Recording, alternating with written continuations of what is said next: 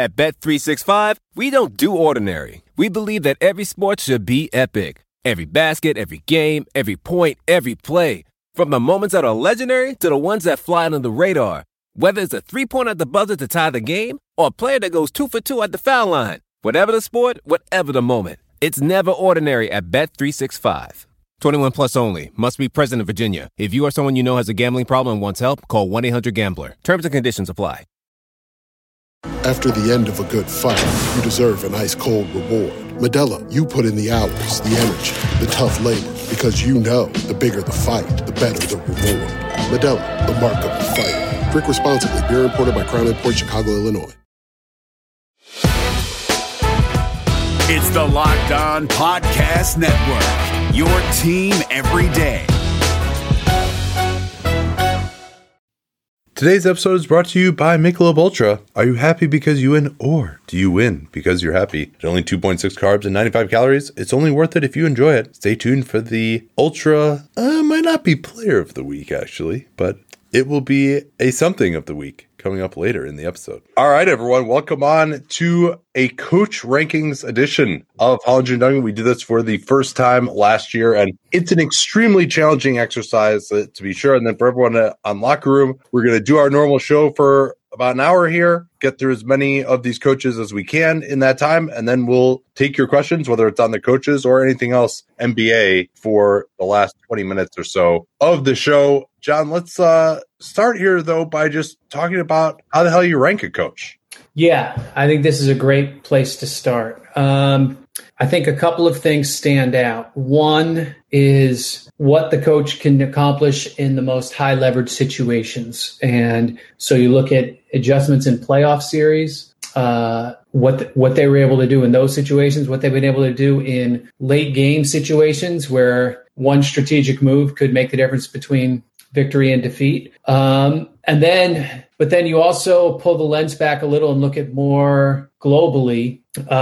Is this guy playing the right personnel in the first place and utilizing it the right way in the first place to get the most out of those players over the course of a game and a season? Does the coach manage the entire season well, or does he run his players into the ground? Does the coach have staying power? In other words, is he able to succeed over a course of multiple seasons, or does his candle burn out after a year or two because he's just too intense or pisses everyone off or has some other weakness that is exposed over time and doesn't allow him to succeed for a long period of time, even if he can have a short-term impact? So I think I look across all of those fields when I look at the coaches and kind of try to rank them here. And I actually think we're in a pretty good spot just in terms of... It gets better every year. It really does. Like relatively few punching bags, and even the ones toward the bottom, I would say, are guys that we might have had in the middle of the pack 10 years ago. Yeah, absolutely. And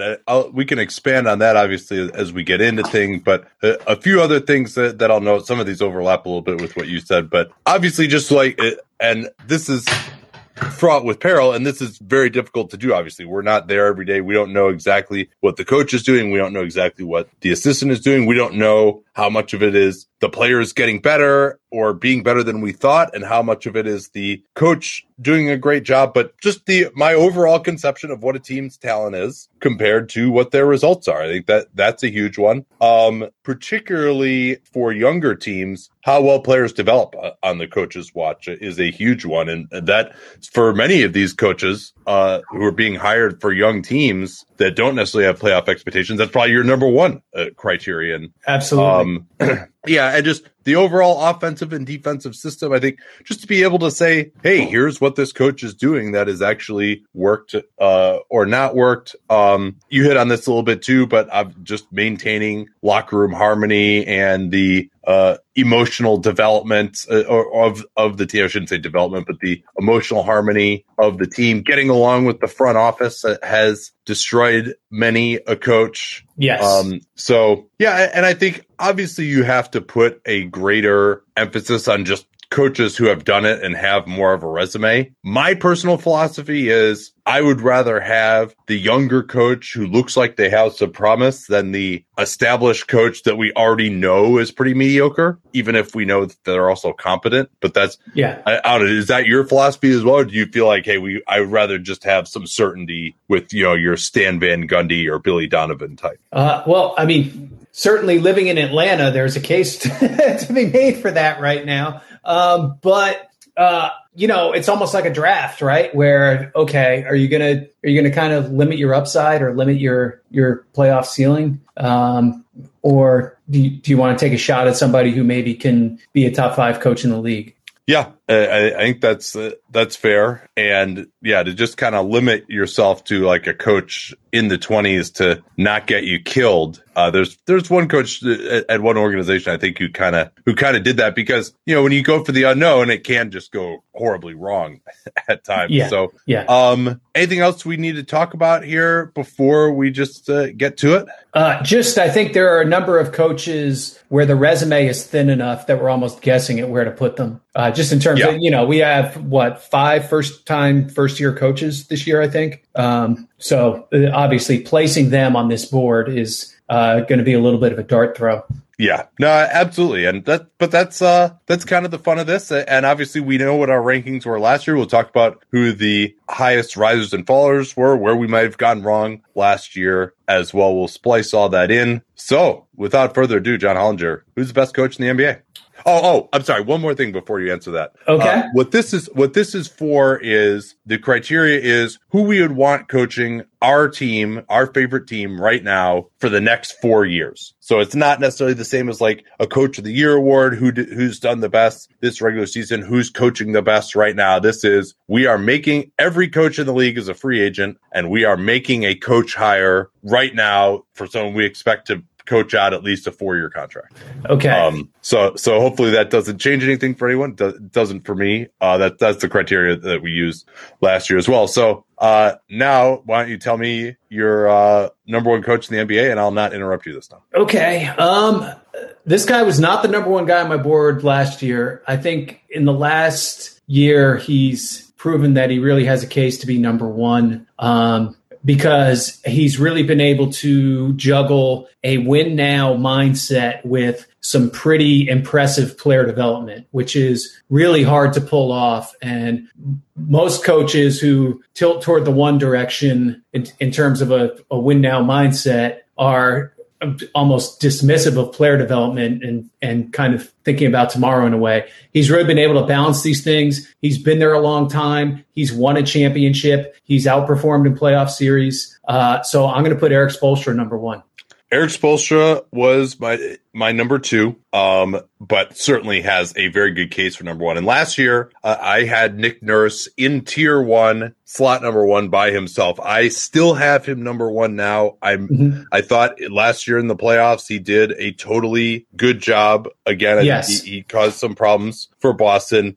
And I'm just not going to penalize him for this crazy year. I guess I am a little bit because I'm moving him down into the pack with Spo, but Spo bolstered his resume between last year clearly. And this year. Spo was my number 5 last year in a tier from 2 to 7. Yeah. And the thing that held me back a little on Nurse was not this year as much as just that overall he's only in his third season in Toronto. I think as I thought about things and thought about my own front office experience, I put a little more weight on being able to succeed over a number of years in the same place. Because that's so valuable to an organization when you have that kind of stability in the coaching staff ranks. So I gave those guys a bump because of that. No, that makes a lot of sense. And I think if Nick Nurse would probably still be my number one as far as who I would want coaching a playoff series. He did have a few late game foibles in that Boston series, but overall, I think he had a pretty good strategy. He liked to mix things up. He's probably the least orthodox and most unafraid coach out there. They've continued to develop players. They've continued to develop players there as well. Although some of those end of the bench guys like haven't done as much this year in Toronto when they've needed to play more. But again, I just with COVID and Tampa and all the injuries they've had, I can't ding Nurse too much for that. If they have another bad year next year, then obviously I think that could change a lot. If you're looking for a gift idea for someone's birthday, especially if that person is active, but might also be getting a little old like me, someone who complains about being sore a lot, maybe they have a sore back, sore knees, I highly recommend Theragun. I've actually gotten a Theragun for probably like 5 or 6 of my family and friends at this point. If you don't know what it is the handheld percussive therapy device. It releases your deepest muscle tension using a scientifically calibrated combination of depth, speed, and power, and it's as quiet as an electric toothbrush. Their new Gen 4 Theragun gets to the source of the pain by releasing tension, and their signature percussive therapy goes 60% deeper than just vibration alone. You've got these adhesions in your body, you've got that knot that you just can't seem to get out. Maybe even you get a massage and it doesn't work. Theragun is the best way I find, even better than massages, frankly, for getting rid of those muscle adhesions. And in particular, whether I've had some low back pain, some tight shoulder, tight neck from working out, I've been able to get rid of all of it with the Theragun. So you can try Theragun for 30 days, starting at only $199. Go to Theragun.com/PER. Easy to remember because John invented it. And you can get your Gen 4 Theragun today. That's Theragun.com/PER. Theragun.com/PER. Don't forget that /PER to let them know that you came from us. David Harrison here, the Locked On Washington Football Team podcast, celebrating with you a 21 grain salute to a less boring sandwich thanks to Dave's Killer Bread. I don't know about you guys, but when I eat pizza, I eat it for the toppings, not the crust. And when I eat a sandwich, it's for what's inside the bread, not for the bread. But when I throw a sandwich on 21 whole grains and seeds, thin sliced bread from Dave's Killer Bread, it is the epitome of addition by subtraction. That thin sliced bread lets me focus on what's inside the sandwich, but also adds to the sandwich with killer taste, killer texture, killer nutrition, a subtle sweetness, and a seed-coated crust. Dave's Killer Bread is America's #1 organic bread for a reason. It tastes so stinking good. Dave's Killer Bread is made with the highest quality organic and non-GMO ingredients and is power-packed with whole grains, fiber, and protein. Visit daveskillerbread.com to learn more and look for Dave's Killer Bread in the bread aisle of your local grocery store.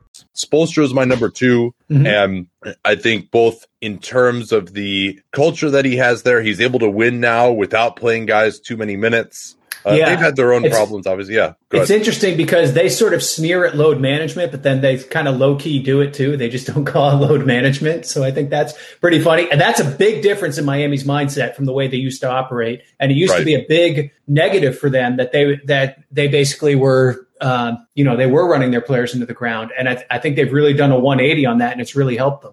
Yeah, and Spo had series where he just massively outcoached Nate McMillan and then Mike Budenholzer, and then I would say Brad Stevens as well last year. And maybe the bubble is a little bit different than normal, but he's also set up this system now where they run a bunch of shooters off of handoffs. That's very, very difficult to deal with. The league's kind of caught up with that maybe a little bit this year. But again, they've had so many injuries.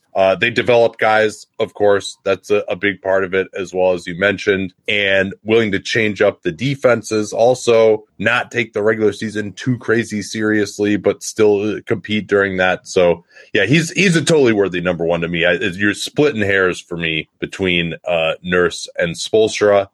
So are all these guys still kind of in the same tier for you, or would you have Spoelstra just like massively above everyone else? I did not have him massively above everyone else. So I think there's a kind of top-ish tier. That's Spoelstra, Nurse, and I have maybe 2 more guys in that. So who are those? So Quinn Snyder, I put him 3rd. Doesn't have a championship and probably should have won that Denver series last year. But overall track record is really strong. Long-term success in the same place. Put in a system that absolutely maximizes what they have, especially at the offensive end. They've been the best team in the league this year, obviously. Could win a championship this year. And I would say the one question for him now, I mean, we haven't seen Utah really make that deep postseason run where his skill really gets tested. And part of that's just been the pieces haven't been there to do that. So I think this year will be an interesting one to see him, maybe coach 20 playoff games and get a real feel for how he is in that postseason environment. I mean, certainly he's done well in the playoffs. I mean, he smoked Billy Donovan in that OKC series a couple years ago. But to see him go, deep in playoff rounds and have to deal with some different things, I think would be a very interesting thing. So I thought he got outcoached by Mike Malone last year. Things were so easy for them in the beginning, and it looked great when they went up 3-1, but then they could not come up with any answer for Jamal Murray, who was incandescent, and they didn't have great personnel, admittedly. But they kind of couldn't score in the end of that series, and I thought Malone just pushed the right buttons a little bit more. And last year during the regular season, I thought they had a relatively middling campaign, integrating Mike Conley.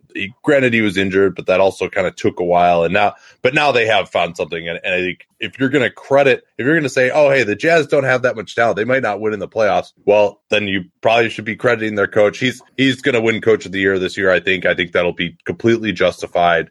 And whether it's all the pick and rolls, whether it's funneling everything to Gobert, his player development is something that probably needs to be talked about more. You're talking about the best team in the NBA is built around a 13th pick and a 27th pick, both of whom developed under his watch. Mike Conley looks better than ever. What about Joe Ingles' player development? Sure. I mean, he was 27 when he got them, and he wouldn't shoot the ball. Right? Yeah, now he's going to set the NBA record for true shooting percentage this year. Yeah, exactly. Royce O'Neal is another solid starter that they just got out of nowhere. George Niang is another guy who they've gotten a quality rotation piece out of, who just was essentially available for free. Jordan Clarkson is actually defending some in Utah and playing the best ball of his career. So it does seem like most guys come there and play their best. So yeah, he's actually number 5 for me, just because he's had some good playoff series, but also I think that series against Denver last year was kind of a step back. And my number 3 is still Brad Stevens. I thought he had a very nice playoffs last year until running into Eric Spoelstra, who's also ranked above him for that reason. This year has been another just crazy wrecked year for the Celtics. I'm loath to these teams that have just had so many absences in this crazy season, and then those absences compound by having to play guys more minutes, and there are more games, and it's just Jason Tatum isn't 100%. Kemba Walker hasn't been 100%. Yes, they've been a disappointment this year. I'd say probably the biggest ding on Stevens would be just not being able to get enough out of some young guys that were kind of expected to be in the rotation and blossom. But they've also developed Jason Tatum and Jaylen Brown there very well as well. Yeah, I actually had Stevens 7th this time. So I had 2 dings, a couple dings on Stevens. Should have beat Miami last year.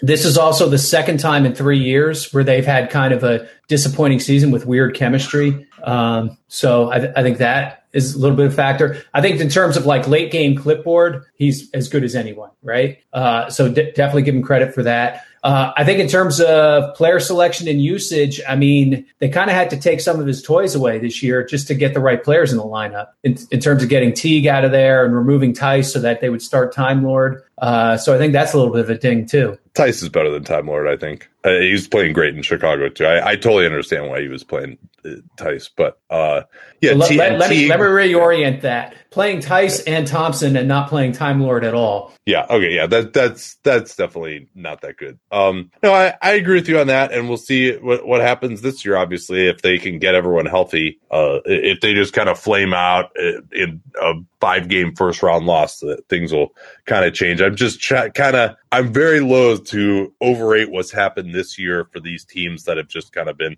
messed up, and that applies to my number 4 guy, which is Rick Carlisle. I had him 4th as well. And I thought he coached a pretty good series last year against the Clippers when they're a little bit outmanned, particularly even once Porzingis went down. They did get worked towards the end of that series, but they had no business even being in that without Porzingis. And so the Clips, I think, were people like, oh, well, they lost to Denver anyway. But I think the Clips kind of ran out of gas in that Denver series in a way that wasn't necessarily the case in the Dallas series.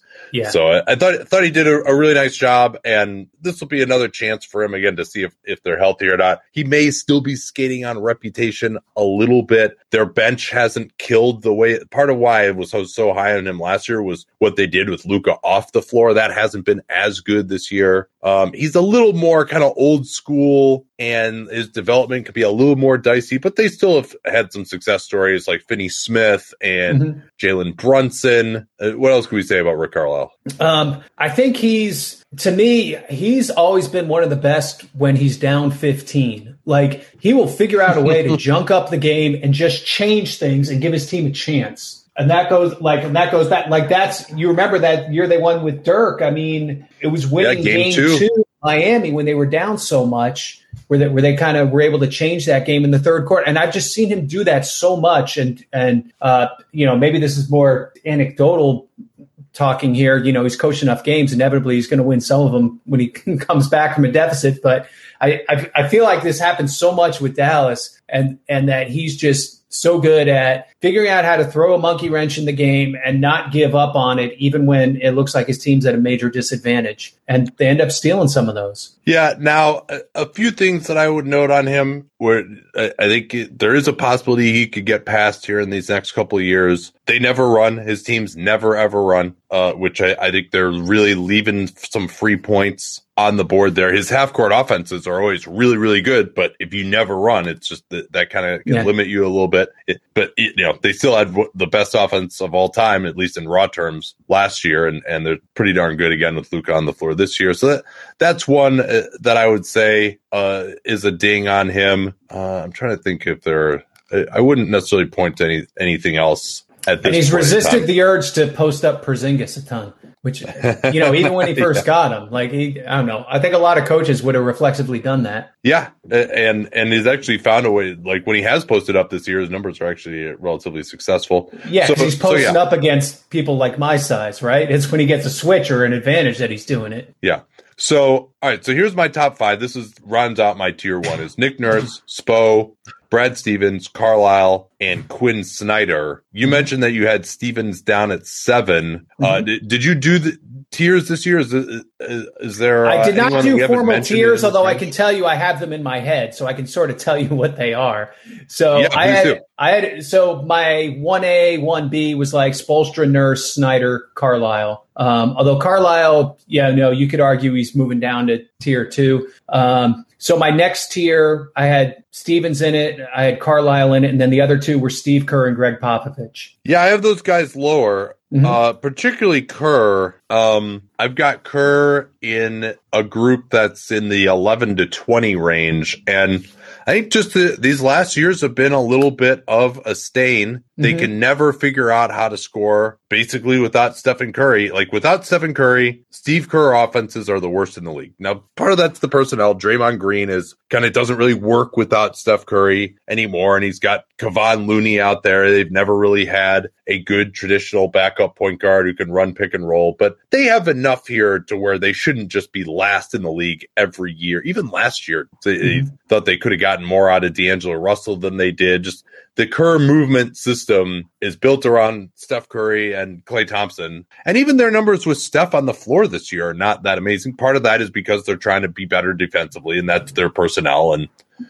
Steph, just let Steph run the offense, and hopefully that'll be enough. So, and then development it has been a kind of a bugaboo of late for Kerr. Certainly he helped Draymond and Steph and Klay all get to far beyond the level that they were when he joined up, but that was 6 years ago now. And I think you have to continue to evolve. And I'm not sure how much you can say that Steve Kerr has done that. I think his ATOs have been good this year. And I think he's always done pretty well in the playoffs with just a few very notable exceptions to that. And he's still a good emotional leader as well and very well respected, represents the organization, etc. But I don't think if you look at relative to the personnel the last couple of years, particularly on offense, I think that he has been a negative in his offensive coaching without Steph Curry. Okay. I may be giving him too much credit for the 5 years that preceded that, but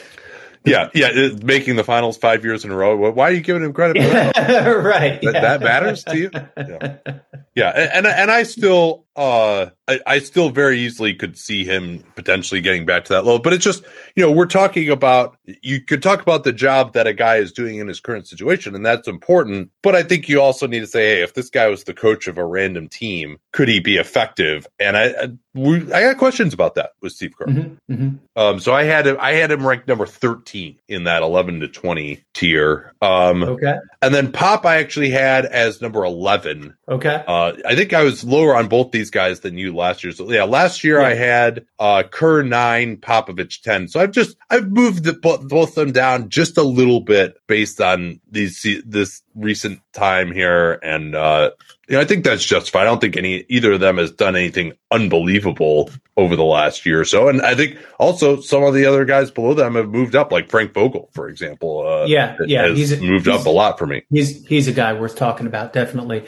Yeah. So Popovich, I think obviously his track record speaks for itself, and where he falls in NBA history. So the argument is, where does he fall right now as, the current version of himself? I, for one, have been surprised by how good the Spurs have been this year. I think they've done a good job developing players. I think they've stepped away from some of the mistakes they were making a year ago in terms of investing too much in just trying to limp into the playoffs and ride those veterans. And now to the point where they, basically pulled LaMarcus aside and told him he wasn't going to play, which I think was the right move. And I see a lot of these younger guys coming along. I don't know if any of them are going to be like a big star, so it may not ultimately pay the greatest of dividends, but I think it's still impressive when you can develop 7 or 8 guys at the same time and have them all be halfway decent. No, that's true. I mean, and their hit rate, they had a few misses in the middle of the last decade, but now they're really back to Keldon Johnson, Derek White, DeJounte Murray, and that's 3 number 29 picks in a row who are all starting for you now. That's pretty fucking good. Yeah. Jakob Poeltl is developing into one of the best rim protectors in the NBA under Popovich. So yeah, this is not even to say necessarily that Popovich has done a bad job over the last couple of years. I still wonder about him as being a great playoff coach. I actually am lower on him there just due to some of the playoff failures that the Spurs had when they were high seeds during his tenure. Obviously, they had some successes too, but more failures, honestly, than successes if you really go through the resume of all the times they got upset. And I think his greatest strength was always managing the season and not necessarily optimizing the postseason. I mean, obviously that was it 2014 when they were just they had so much more energy than Miami. It was ridiculous. 15, yeah. Was it 14 or 15 actually? 14. Yeah. I thought that was the perfect kind of encapsulation of how good he is at sort of managing the guys through the season and not going to the whip too much and really making sure that they're on the same level for all 82. So yeah, now their bench always kicks ass. However, and part of this is the personnel, and part of this is the way they choose to develop players too. They kind of don't want guys shooting threes until they're actually good at them. But their 3-point attempt rate always being really low is kind of a problem for me. I think that's one thing where now they get better results out of that than you would expect. Now they're kind of back down in the lower end in offense. And I think that approach is part of it. They don't have LaMarcus in his post prime anymore to really be awesome for mid range. He's not playing as much to the personnel anymore. It's really DeRozan is the only guy who's like a good mid range player on this team right now. But I think this is not really to say that Popovich is like any worse than last year. I think that I could point to a number of guys that I have moved up and also one new coach, actually, who I have in my top 10, who I think doesn't get enough. But my number 6 in tier 2, I have a tier from 6 to 10, and then Popovich started my tier 3. Okay. My number 6 is Frank Vogel. Okay, I had him 8th. I think he has a great case to be higher than I ranked him. He won the championship, obviously, in his first season in LA, but also he wasn't just on autopilot to win this. He did some interesting things in the postseason that really wrong-footed, Houston especially, in that second round series, and even Portland in the first round. And I thought he was unafraid to kind of go with whatever combinations gave him the best chance, even if there was somebody else with a bigger name. And I just thought he managed them through that whole thing very well. And even in the regular season too, he chose to play big the whole year, and people were kind of wondering about that. But then he made the adjustment once the postseason came around that he needed to, which is that he was better off playing small. He took a guy who was a veteran who started 66 games in the regular season and DNP'd him the last 2 rounds of the playoffs, right, with JaVale McGee. So I give him a lot of credit. I think he's really burnished his reputation. And I think the biggest thing has been just the overall defensive culture and mentality that he's brought in. He's gotten LeBron James to buy in on defense. Ask Ty Lue how hard that is during the regular season. And he's gotten Anthony Davis to buy in. And Anthony Davis doesn't want to play center that much. And he's acceded to that wish during the regular season, but found a way to play that gets their defense going. And by the way, since Anthony Davis went out, the Lakers still are a top defense. I think they might even be the number 1 defense since Anthony Davis went out. 6-4, I think now, without LeBron and Davis. Is that right? 6-5. It's not that good, but it's right around 500, which I expected them to play 300 ball without those two guys. And they're doing it defensively. And without LeBron and Davis, I'm sorry, who are the awesome defenders on this team? Montrezl Harrell is actually playing decent defense for probably the first time in his career. Schroeder, they've got just not really, they don't have a wing stopper either. KCP's probably the closest thing. So to get this type of defense out of the personnel that's available has been fantastic. And they're the best defensive team last year in the playoffs, I think, pretty easily. And Anthony Davis, to me, is the best defensive player in the NBA in the playoffs. Frank Vogel's been a big part of that as well. So, and managing the egos has been fantastic. He's just brought overall stability to an organization that was kind of a clown show, frankly, before he got there. And credit Rob Pelinka for that some as well. And the LeBron influence, he's been kind of more in tune than he was in Cleveland. But and Frank Vogel, the other thing I would say too is he did a great job. You mentioned benching McGee down the end of games in the playoffs last year. He was able to find the right combinations, whether that was Rondo or Caruso, KCP, Kuzma. Kuzma's another guy who actually he's gotten to play really good defense now. Who didn't play any defense before. So I think he is really been fantastic and just one of the better defensive coaches. And it appears now that his Orlando tenure was the outlier, not his Indiana tenure. He's really doing some of the same things that he did in Indiana.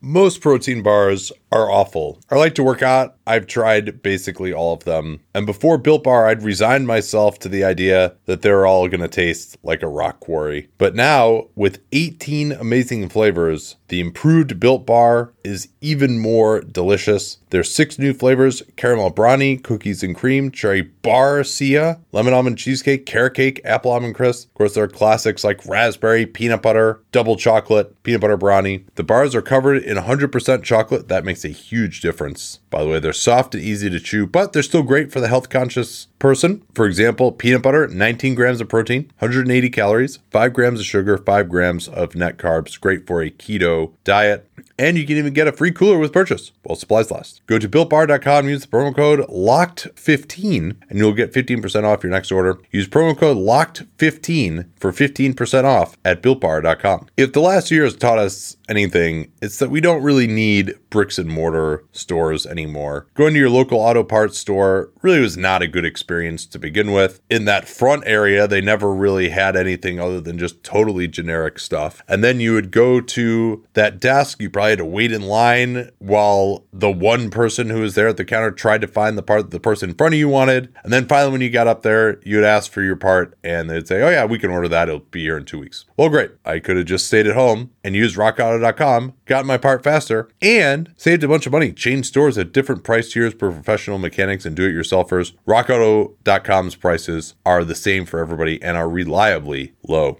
So go to rockauto.com right now. See all the parts available for your car and truck. You just put your make and model in there. Write Locked On in there. How did you hear about us box so they know that we sent you. Amazing selection, reliably low prices, all the parts your car will ever need. rockauto.com. Who else do you have in this general area here? It kind of from 6 to 10 we haven't mentioned yet. So the other two guys I had are, I think they're the only two guys left with championship rings. Doc Rivers and Tyronn Lue.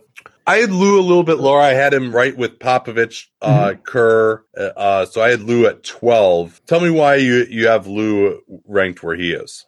So not as much track record as these other guys, obviously, but I thought the 1 year he won the championship in Cleveland, I thought he pushed all the right buttons. And won a series that it was not predetermined that they were going to win at all, right? Like, yeah. So I mean, every year in the playoffs in Cleveland, I think he did a wonderful job. That 2018 run as well, they didn't really probably have much business even being in the finals that year. Yeah, exactly. Yeah. So give him a lot of credit for that. I think with the Clippers this year, you don't really know until they get the postseason. I mean, you know they're going to win a bunch of games, but you knew they're kind of on cruise control more or less until they get to the postseason. So we'll see what he can do with this crew in the postseason if it's any better than what happened with Rivers a year ago. Doc, I think he had a pretty long run with the Clippers and with Boston. I think he's getting a lot out of this Philly team too. I think he has a great ability to read people and read a locker room. And he's had some disappointments in the playoffs, but he's also had some teams that overachieved in the playoffs too.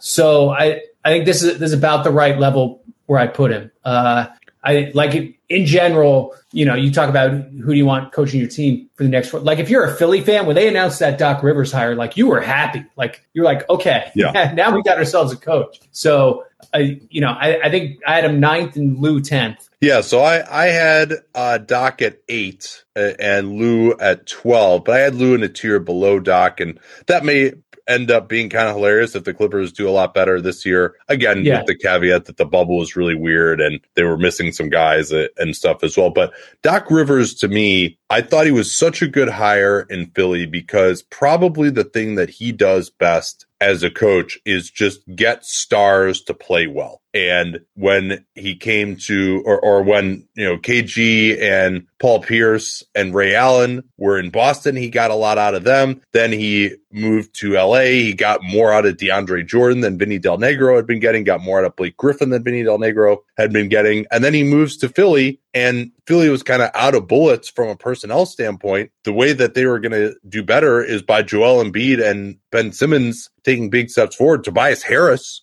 as well. And Doc Rivers has just gotten those three guys. Simmons has fallen off a little bit lately, but Harris and Embiid are easily having the best seasons of their career. And Rivers is finding a way to get Embiid the ball more and more at the end of games when he's been unbelievable than Brett Brown did, admittedly with a little bit better fitting of roster than they've had before. And Danny Green, again, is having a good season. So I think you could say for Doc that maybe he has had these meltdowns in the playoffs. That's a concern, but you'd really be hard pressed to tell me that he is not a very, very good regular season coach. And I think he still has some old school tendencies. His teams don't take a ton of threes.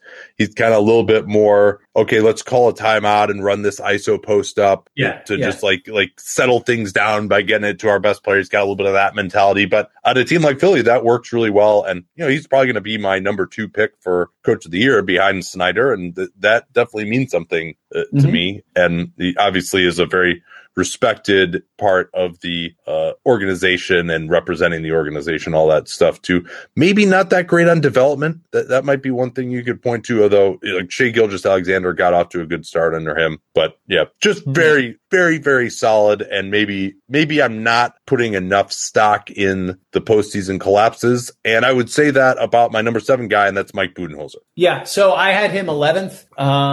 And I wasn't sure what to do with him because I think he's top notch in the regular season, but unproven at best in the postseason, I think we can say. Now, to his credit, he might be proven. He might be right. Actually. To his credit, he's trying some different things this year, and I think he's doing them with the playoffs in mind, even knowing that it's going to cost them some regular season wins, and to make them a more adaptable, flexible postseason team. And so we'll see if that pays dividends for them in the postseason, where they're probably going to have, if they're successful, they'll probably have to get through 2 really good teams back to back with Brooklyn and Philly.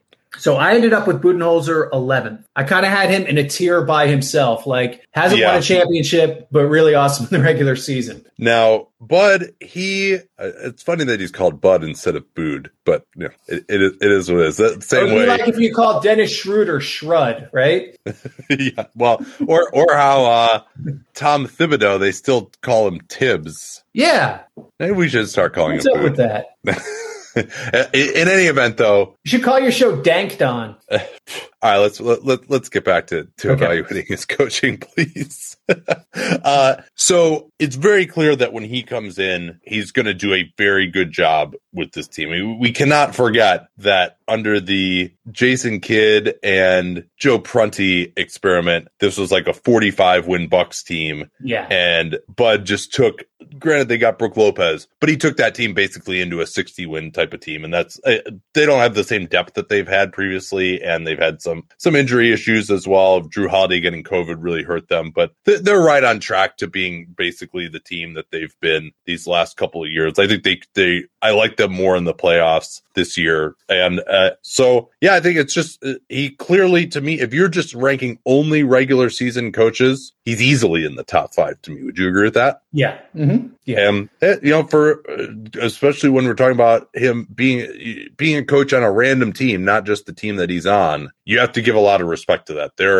For many, many organizations, getting you to be better in the regular season matters way more than the playoffs because you just don't have the talent to really win at the highest levels anyway. Exactly. And it's 3/4 of the team in the league, teams in the league, basically. That's true. Yeah. Well, and frankly, the Bucks wouldn't be considered a team that could win at the highest levels if they hadn't gotten Mike Budenholzer, who has gotten them to play well enough that that's even a possibility. Yeah, exactly. And on the other hand, he's gotten his ass kicked a couple times in a row here in the playoffs with this group. But again, by Nurse and Spoelstra, let's be clear. That's by our number 1 and number 2 coaches. So yes, you are expected to get out coached, but both those teams, I think there's a feeling they didn't have home court obviously in the bubble, which I think hurt them and it could have changed things. But clearly, I think even more so in the Spoelstra series, there was a big time learning curve for him just dealing with Miami. So it's like Kelly Olynyk was like killing them in those first couple of games. Like, come on, you can't get beat by somebody like that, right? in the playoffs, right?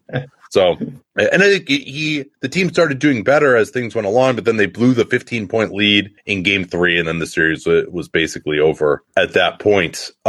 So anyone else that you had in your top 10 that we haven't talked about yet? No, that's everybody. So I have one here. This is an attempt to be prescient. And it's also, this guy has been probably the number 97 story with this team this year. So nobody has been talking about it. But I really, really like what I've seen from Steve Nash so far. He is my number 9 coach in the NBA. I wrote his name down with a question mark in the middle of the pack. Yeah. Just like, I didn't like, I don't know what to do with this guy.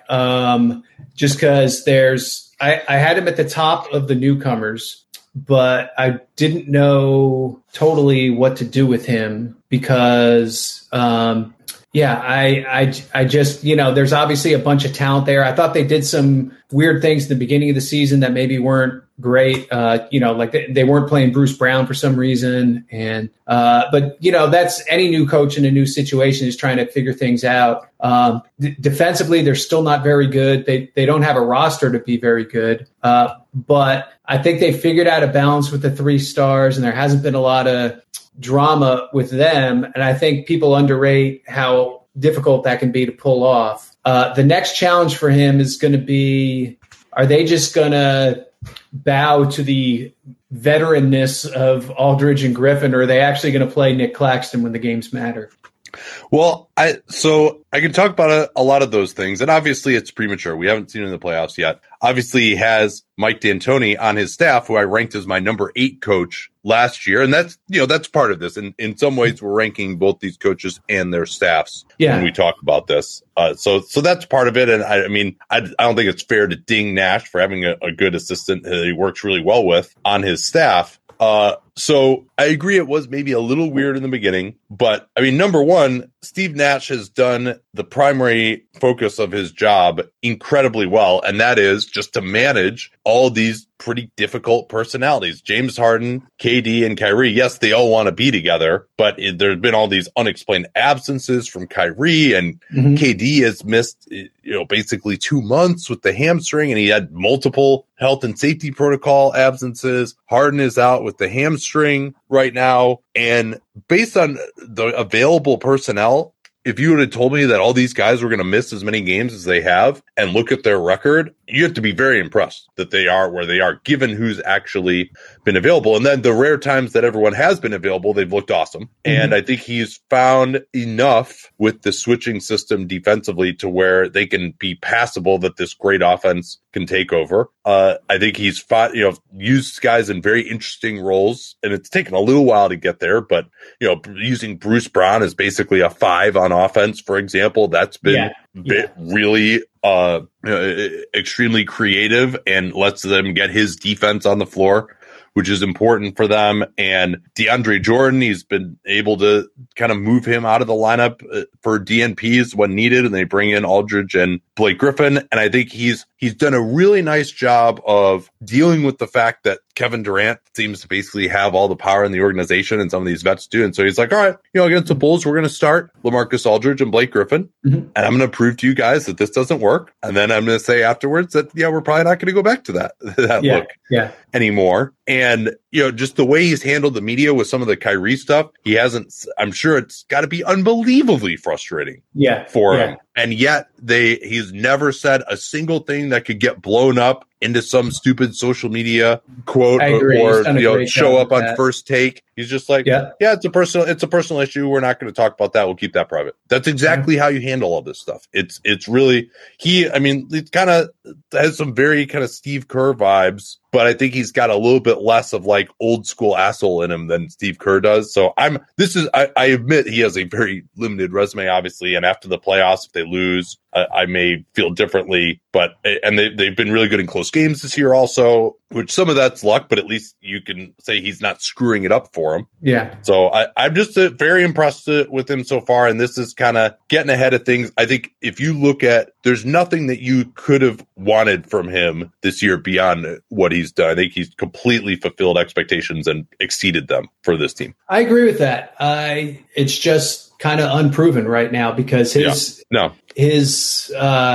big test is coming in the postseason. So how he manages that and manages these 3 guys through that, I think is going to be the biggest test. So his ranking could obviously shift a lot between now and the next time we do this.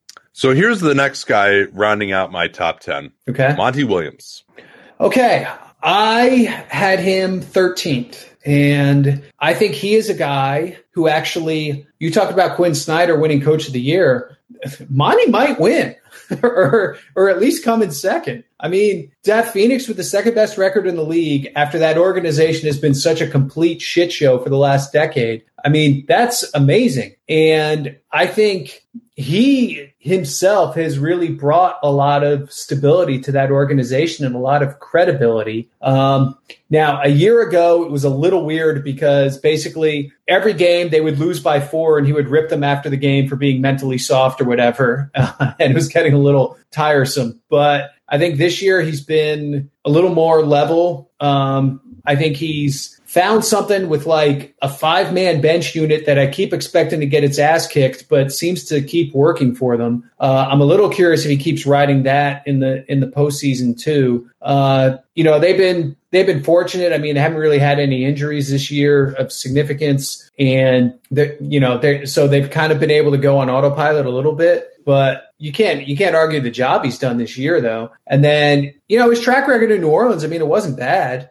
Yeah, I thought it was actually kind of bad in New Orleans. I thought they didn't get enough defensively out of a team that had Anthony Davis and Drew Holiday on it. And I was on board with him being removed in after 2015, but I think and I really was kind of like, what's all the hype about with this guy? The Lakers and the Suns are fighting over him, but I think he's just completely changed his stripes in Phoenix. I think he both years he's gotten probably more out of their defense than might have been expected. I think offensively, he's gotten them to run. They are leading the league in assists both of these years. And that's not just like, hey, we'll give it to Chris Paul or Ricky Rubio and let him get 20 assists, although that can happen. It's just a lot of good ball movement. They have been at the top of the league the last 2 years in points off of cuts by perimeter players, which I always think is a really nice metric for how good your offense is. If you can just get guys cutting to the rim and just get those system buckets. Yeah. He's got Devin Booker in particular. Like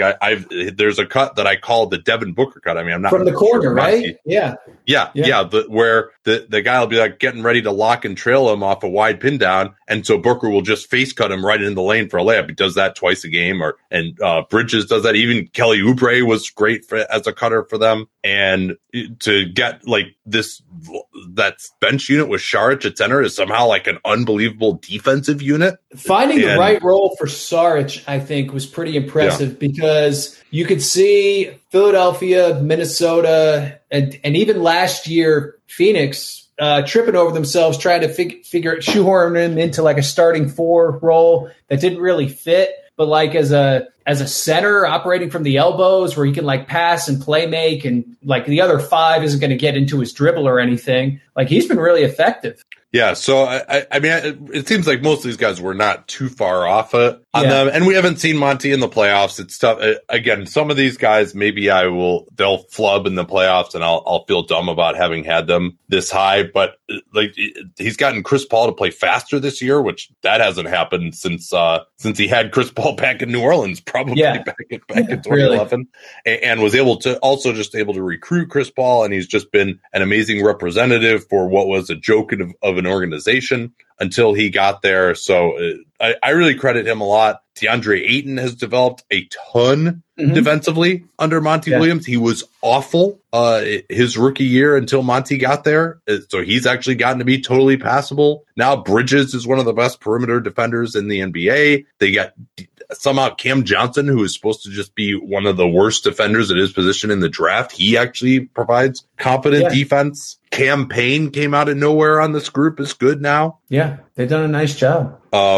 Okay, so that's my top 10. We probably got time for maybe a couple more here. Okay, so I think the next guy... Who do you want to talk about here? Yeah, the next guy on my list, I had him 12th, and he was kind of the end of my like really top tier guys, is Mike Malone. Yeah, I have Malone lower at 17. He's in that 11 to 20 tier. 17 after last year? Got him to the conference finals. It was just a little bit of a fluke to me. And there's still just like a little bit too much of that old school inflexibility. I think there's that tough love approach kind of works. So, it seems like it's worked with Jokic. It seems like it's worked with Michael Porter Jr. He did push the right buttons last year, but there's also kind of this feel of him just getting lucky, right? Like, okay, we're going to close out game. I can't remember what game it was. Either game 5 or game 6 against the Jazz with Monte Morris and PJ Dozier. Right. Because why? Because PJ Dozier was out there against the Jazz reserves when he made a little bit of a run at the 9-minute mark of the fourth quarter. It's just kind of like, all right, this is working. I'm going to go with it. But there just doesn't seem to be like a strong theory behind what he's doing. I think he just got a little bit lucky last year, and he deserves credit to me for the culture in Denver. He deserves a lot of credit for the resilience a season ago. He doesn't deserve credit for using Mason Plumlee as a defensive replacement who got scored on literally every single time they used Mason Plumlee as a defensive replacement. Not only did they get scored on, but Mason Plumlee himself got scored on. And he would put in Plumlee, who's a worse defensive player than Jokic for defense, and Plumlee would just get.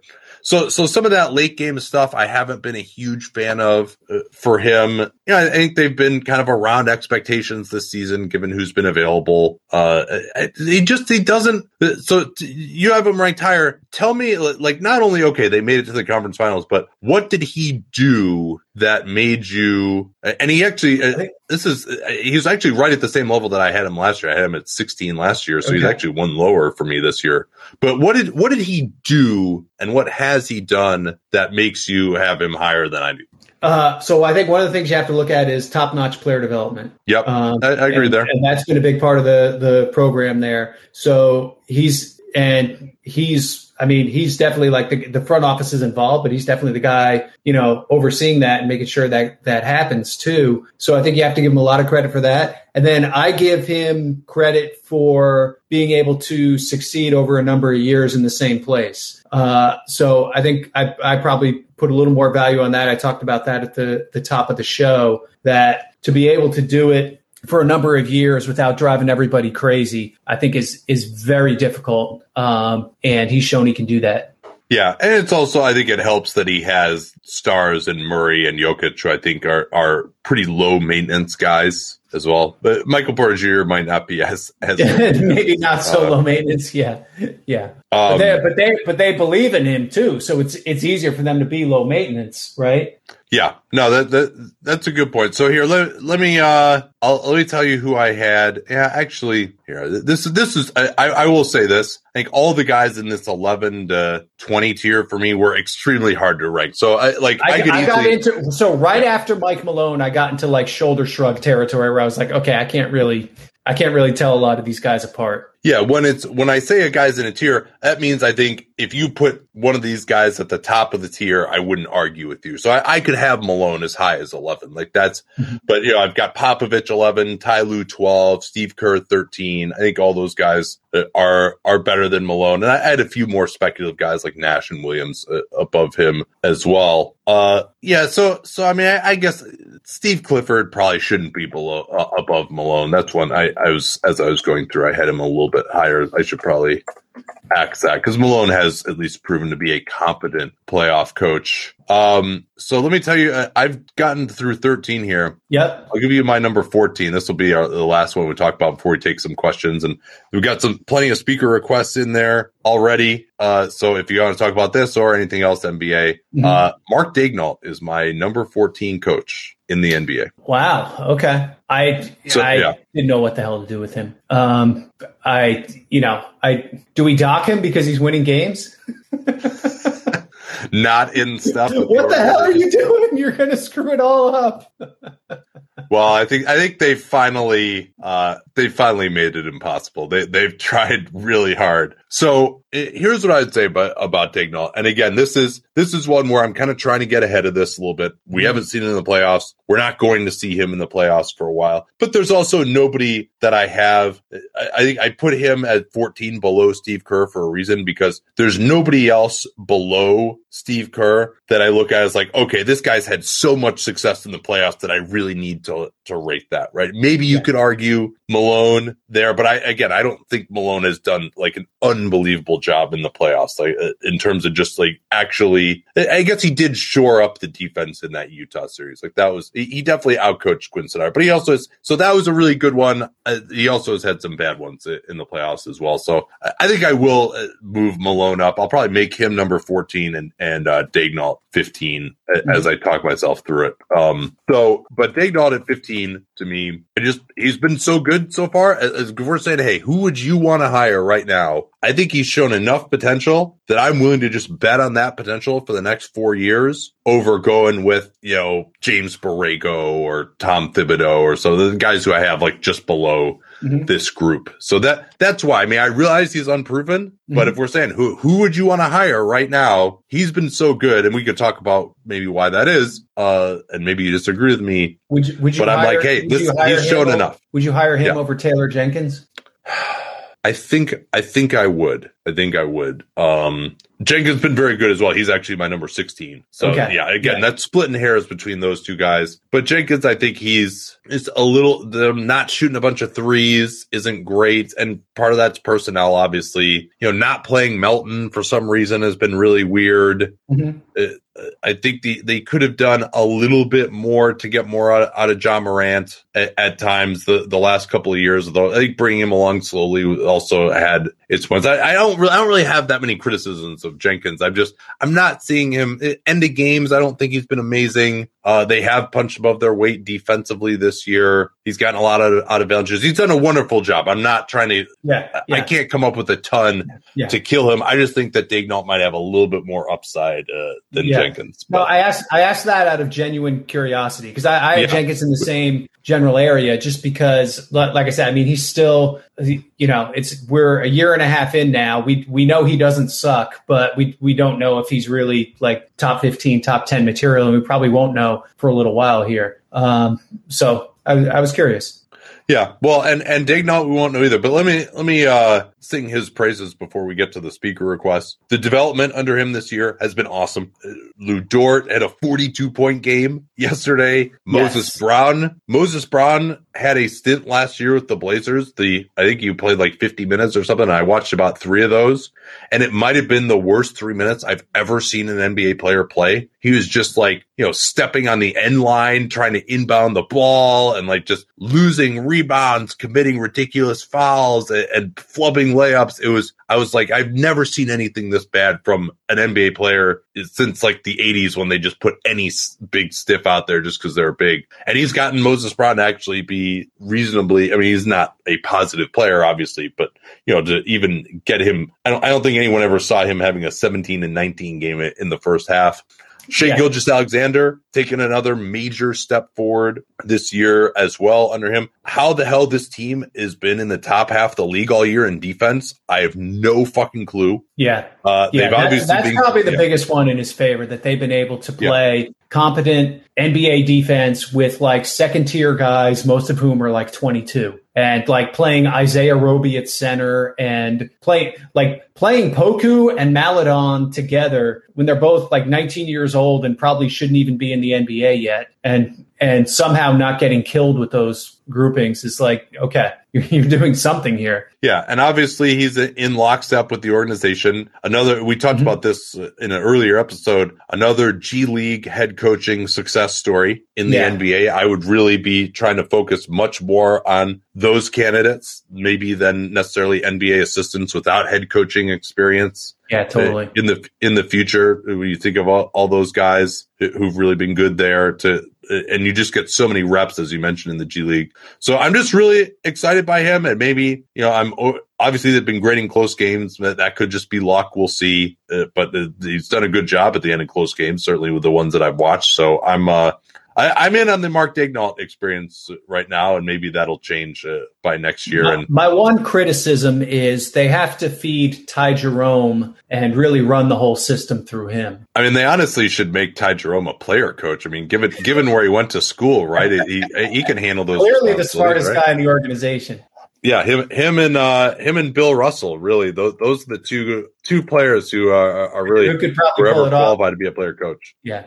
Sadly, that's no longer allowed. Well, we've talked quite a bit about Mark Daigneault, so much so, in fact, John, that we are going to make Mark Daigneault the Michelob Ultra Coach of the Week. Yes, we are going with a Coach of the Week this time. We know that you all tune in to watch coaches coach. No one in the NBA, perhaps, is more titillating than Mark Daigneault. I bet Sam Presti never even remotely considered that Mark Daigneault could perform so well that he would be the Michelob Ultra Coach of the Week. But clearly, OKC has been winning because they are happy. Or maybe they're happy because they win. Who knows? Joy creates success, and enjoyment isn't the end game. It is the whole game with only 2.6 carbs and 95 calories. Michelob Ultra is something that you can enjoy, and it's only worth it if you enjoy it. Mark Daigneault is the Michelob Ultra Coach of the Week. I've had that feeling before when I go onto a search site and you see all these options and you click on some and you're just like, man, why did I click on this? This is just a total waste of time. These aren't going to be good. You click on a bunch of them. 95% of them are just dead ends. And Indeed is built to change that. They are the job site that makes hiring as easy as 1, 2, 3. You post, screen, and interview all on Indeed. According to Talent Nest, Indeed delivers 4 times more hires than all other job sites combined. That is insane. So if you're not on Indeed for your hiring, you should probably get on there. It's just a different approach to this. You can get your quality shortlist of candidates whose resumes match your job description.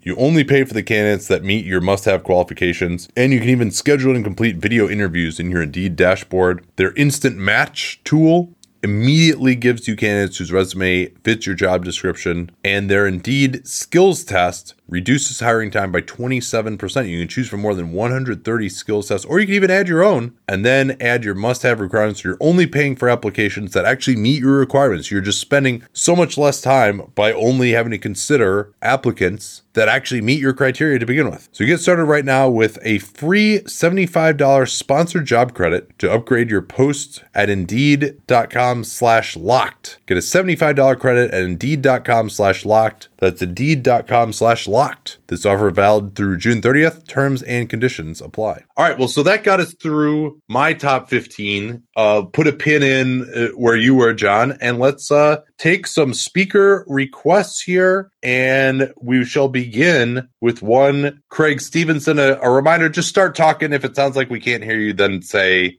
can you hear us? Because this is going to be a podcast later. So if you could do us that favor, we'd appreciate it. Craig, you are on now. Craig, are you there? Craig, we cannot, in fact, hear you, unfortunately. Also, guys, the locker room sent me a message saying that if you're having trouble getting in, people can't hear you, try just closing your app and restarting it. That can help you get back in. So, Craig, if you want to jump back in, I will see you again. But for now, we're going to need to move on to Kyle Jackson. Kyle Jackson, are you there? Hey, how's it going, guys? I have a question about the Warriors. I think I'm not in the same boat with most Warriors fans. I'm not as hard on Steve Kerr about what's been going on the last 2 years. I feel like he was hired to, coach a championship team, and the theory of him is that he is still preparing this current team for championship contention next year when maybe they're in a better position. So I just wonder, what do you think that he should actually be doing? Do you buy this idea that he should be, feeding Steph pick and roll all day? I mean, they don't have any shooters. They don't really have a way to reasonably compete this year. So why do you disagree with the strategy of trying to improve your championship equity, considering that's what you value most in superstar players? Thanks. It's a great question. Nate, you watch a lot more Warriors than I do, so I'll let you take the first swing. So I think, there has been a call for a lot more pick and roll with Wiseman before he got hurt. The problem with that is that no one ever guards Draymond Green, so he kind of has to be involved in the action because you can't put Draymond Green in the dunker spot the way you can with James Wiseman because Draymond Green can't finish. So it is harder to run pick and roll with the center when you've got Draymond out there, and you also don't have great shooting with Oubre and Wiggins out there either. So I think when they've had Steph on the floor, I think you would be hard pressed to say that they should be playing better than they are. They're 24 and 21 in the games. It might be 25 and 21 now in the games that Steph plays, and they're 1-7 without him. And that to me is the biggest criticism, with just being unable to find anything offensively with the bench. And they haven't really found a way to even get Andrew Wiggins to the level that he was offensively in Minnesota, where he could at least, take some shots for you on the bench, give you somewhere to go, even though he wasn't going to be particularly efficient there. So I think that's my biggest problem.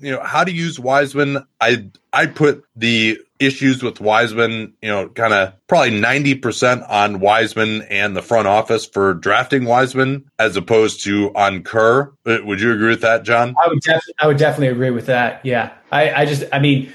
There was way too much expectation that he'd be like a good starting center right away. And I just don't think that was ever reasonable. Yeah. So I think do you want to say he's not developed, that they've kind of given him a little bit too much leash? Maybe instead of just saying, hey, you're going to defend and you're going to dive to the basket and dunk, he's taking a lot of shots, these like ISOs, or like he loves these mid-range jumpers. I think like hitting those threes right at the start of the year might have been the worst thing that could have happened for him. Like, his shooting is just not at that level. His footwork to get to his shot is not really at that level either. The post-ups are a total disaster. But I think they wanted to really, they're like, oh man, he can like grab and go. He can do some of this stuff. They needed to let him explore that at least a little bit.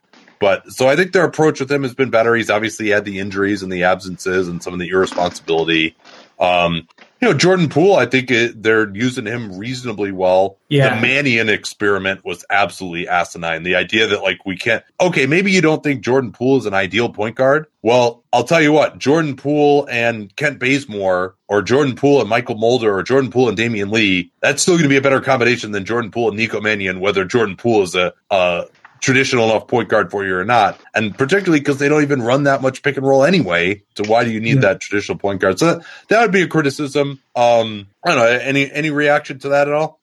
Yeah, I think all that's fair. And, to be clear, I don't think that they've done a great job with development or in-game coaching, particularly this year. But I guess I maybe more buy into the sort of long-term philosophy and the idea that, we're trying to turn Wiggins and Oubre into guys who maybe can fit into the system better. I understand the square peg, round hole thing, but anyways, I guess I just sort of buy the philosophical approach of building good habits for potential future competition. Yeah, I think that's reasonable, but there's also an idea that maybe this system doesn't work as well for some of these guys, and it does have to be Steph-centric. And so just over the last 2 years, and then even really before Steph, even before KD left, that they weren't even efficient offensively without Steph on the floor even then. So, all right, that was a great question. Thanks, Kyle. Let's get back to Craig here. He jumped in again. Let's see if we can get Craig going. You are now on the air with me and John here. Thank you very much for getting me back in there. Really appreciate it. Big fans. But I have two, I think, quickest questions, both about the Knicks, and it sort of hurts my heart that I didn't hear Tibbs in the first part of this coaches ranking. First question is, you sort of alluded to this in the Brad Stevens discussion. I guess I'd like Hollinger's thoughts of what does management do when there's a coach who they have their rotations, and I can certainly say from the Knicks fans, we think that Tibbs doesn't have the best rotations by keeping Elfrid Payton in the starting lineup and honestly keeping him on the floor with RJ for any second of a game. So what's the discussions around? Is it discussions around, hey, Tibbs, maybe you should think about changing your rotations? And when does that really evolve into, hey, guys, we got to get Elfrid off the team because Tibbs won't start playing him? And then the second quick question is, Julius is up for an extension this year. Given that he is a quote-unquote all-star, do you think it would make sense for the Knicks to offer him his, once again, quote-unquote max extension? And if he did accept that, do you think that would be a good deal for Julius and for the Knicks? Yeah, so I can answer the second question first. They should offer it, but they're limited to a 20% raise, so it's going to get turned down because it's only going to be for like starting at $24 million in 22-23. He probably figures he can do better than that if he repeats this season, and he'll be right. So I would imagine that extension getting turned down. Well, yeah, they might renegotiate and extend him. Oh no, they can't. That's because it's got to be a 4-year deal, so you can't do that actually. So never mind. Yeah, I mean, he started at 24 million. That's not too amazing. But why don't you address the other question? So in terms of being in the front office, you bring it up with the coach. You try to show some data. Try to maybe offer a different perspective. But at the end of the day, I mean, they may be doing that for reasons that are completely different, just in terms of like, well, maybe I like this other guy better coming off the bench, certainly in Derrick Rose's case, or maybe I just feel like to keep my locker room together, this is what I need to do, even though I'm going to take an L in the first quarter. So there can be other reasons for it. And then, it's a little different in a case like Peyton, where the guy's going to be a free agent anyway, where you might say to yourself, okay, maybe this is one where we don't need to push it too much. But it does get interesting when you're in a situation where the guy is under contract for a while and the coach thinks the guy is a lot better than he is. That could be really tough, because then I think you do have to make some hard decisions as a front office of like, do you need to remove this guy just to kind of take that option out of your coach's hands? But hopefully you have enough trust in your coach that you can kind of navigate, and there's enough back and forth that you can kind of navigate yourself through this and agree to disagree, and it doesn't become a huge thing. Yeah, Craig, any reaction to that?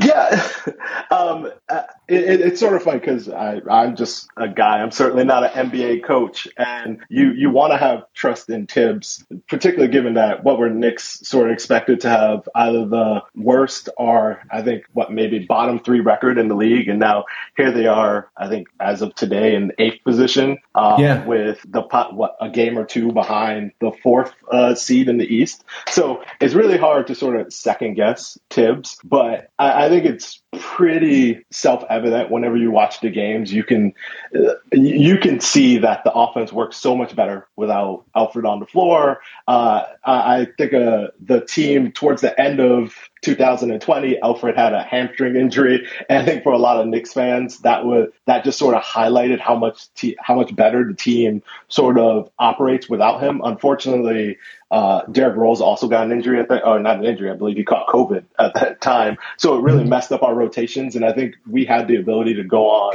what I think would have been a really good run. And hopefully that would have knocked Tibbs out of his security blanket. But I definitely understand what Chandra is saying. But God, being a Knicks fan, every day you sort of see the starting lineup get announced. You're just like, oh God, not another day of this. Now we're going to, because it's Tibbs, if he pulls Peyton out of the lineup, he'll replace him with Taj Gibson. Hey, Taj is doing very well this year. As someone who is, I think, on a veteran minimum contract, he is definitely punching above his sort of contract weight. Right. No, I agree with you, Craig. And just to finish up on Tibbs, I think that's just the deal that you make with Tom Thibodeau. You get they're playing great defense, but he's going to do it his way. He's probably not going to be too open to friendly suggestions from the front office or Nick's Twitter, but he's still going to have success enough that you feel pretty good about it, and then you just wonder 2-3 years from now of whether that wears thin. But for a team that was where the Knicks were, obviously you have to be very happy with what he's done so far this year. Okay, so we got about 5 minutes left here, and let's just try and get your question in real quick, and we'll try and answer it, within about 30 seconds or so. See if we can get to the remaining speaker requests we have here. Rob, what's up, man? Good to talk to you again. Yeah. Hey, guys. So I'm currently enrolled in a master's in IT program at Virginia Tech. I was curious, what areas at basketball do you see the most room for the analytics community and the technical community to have growth? Well, first of all, you should have gone to Virginia. But as to your larger question, the place where analytics is blowing up right now is on the medical side, on health, performance, player tracking. Teams are going through reams of data, trying to figure out how to keep players healthy, and nobody really knows how to do it yet. And everyone's trying to crack the code. And so there's been a huge investment in that area of analytics in the last 3 to 5 years. For me, it's player development. If you can get, and I don't know how much analytics can weigh into this, but if you can get guys to make the shooting improvements that, say, Brandon Ingram and Lonzo Ball made under Fred Vinson in New Orleans, that's worth more than basically anything else you could be doing to get that kind of development from your players. Let's get to Francis McInnes here. Francis. Can you hear me? Love the show. Thank you. So a quick question. I don't want to go, too deep here, but Brian Windhorst mentioned in his podcast this week that all the Canadian players are interested in playing for Team Canada this year.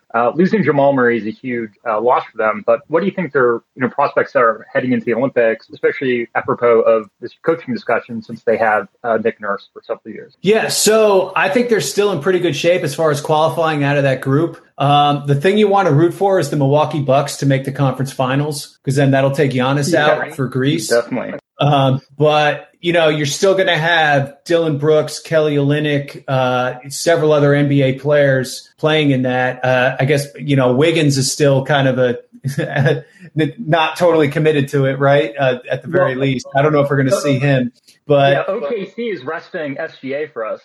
Oh, yeah. No, SGA is a big one. Yeah, I've forgotten about him. But yeah, there's still a ton of talent on that team. It should be the most talented team in that group in Victoria. They'll have home court advantage. I don't know if they're actually going to have fans in the building, but, for whatever it's worth, they'll have it. And I think they're still in really good shape to advance out of that group. So if it weren't for Canada's history in qualifying events, I would say book it. But I know there's a little bit of a curse there, so we'll see. Yeah, and I mean the Murray injury is such a bummer. I mean they could have had Shea and Murray at guards, and then probably RJ at the 3. It still got Tristan Thompson. Sorry, what was that?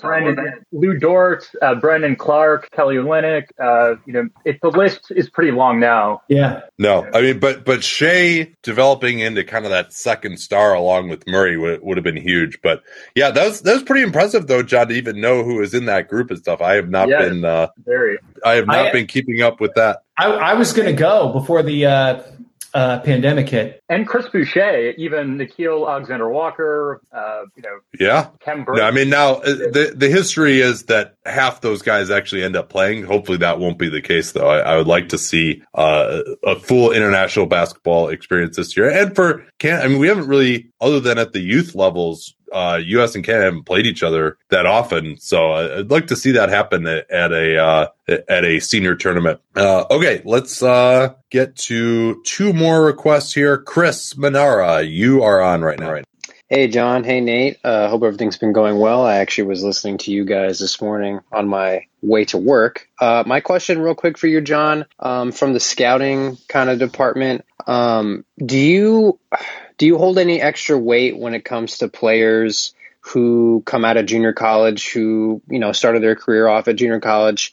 I'm kind of coming at this from a little bit, I don't want to say biased perspective, but my roommate, my high school point guard, we ended up going to college together. He went to a junior college for 2 years, and he was ranting and raving about how good these JUCO guys are, how slept on they are, how basically they're diamonds in the rough. And he pointed to Chris Boucher. He actually played against Chris Boucher when Boucher was at the New Mexico Junior College.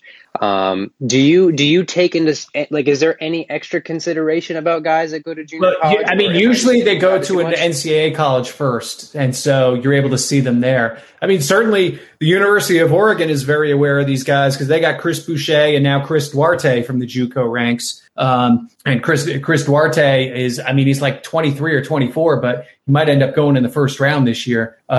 It's interesting because when I was younger, so many more players came up through the JUCO ranks, and now it's relatively uncommon, and you don't see it as much. But like Larry Johnson was the number 1 pick in the draft, and he had gone through JUCO and then to UNLV. Sean Kemp was another one who went JUCO straight to being drafted in the lottery, and you just don't see that anymore. But there still is talent there, and I think the smart NCAA schools are still aware of that talent. From an NBA perspective, I can't ever remember us saying we have to really watch this JUCO guy. I guess Jaden Scrubb came out of JUCO this year, who was one of the last 10 picks in the draft. But it really hasn't been a case where we've said, we have to see this JUCO event. I can't remember that happening in my 7 years with the Grizzlies. All right, thanks for that question. And that's going to have to do it. Thanks to those of you who joined in here. Obviously, we do this every week, probably at the same time next week as well, 2 Eastern, 11 Pacific. And we will talk to y'all next time. Till then. At Bet365, we don't do ordinary. We believe that every sport should be epic. Every goal, every game, every point, every play. From the moments that are legendary to the ones that fly under the radar. Whether it's a game-winning goal in the final seconds of overtime or a shot on the goal in the first period. Whatever the sport, whatever the moment. It's never ordinary at Bet365. 21 plus only. Must be present in Virginia. If you or someone you know has a gambling problem and wants help, call 1-800-GAMBLER. Terms and conditions apply. After the end of a good fight, you deserve an ice-cold reward. Medalla, you put in the hours, the energy, the tough labor, because you know the bigger the fight, the better the reward. Medalla, the mark of the fighter. Drink responsibly. Beer imported by Crown Imports, Chicago, Illinois.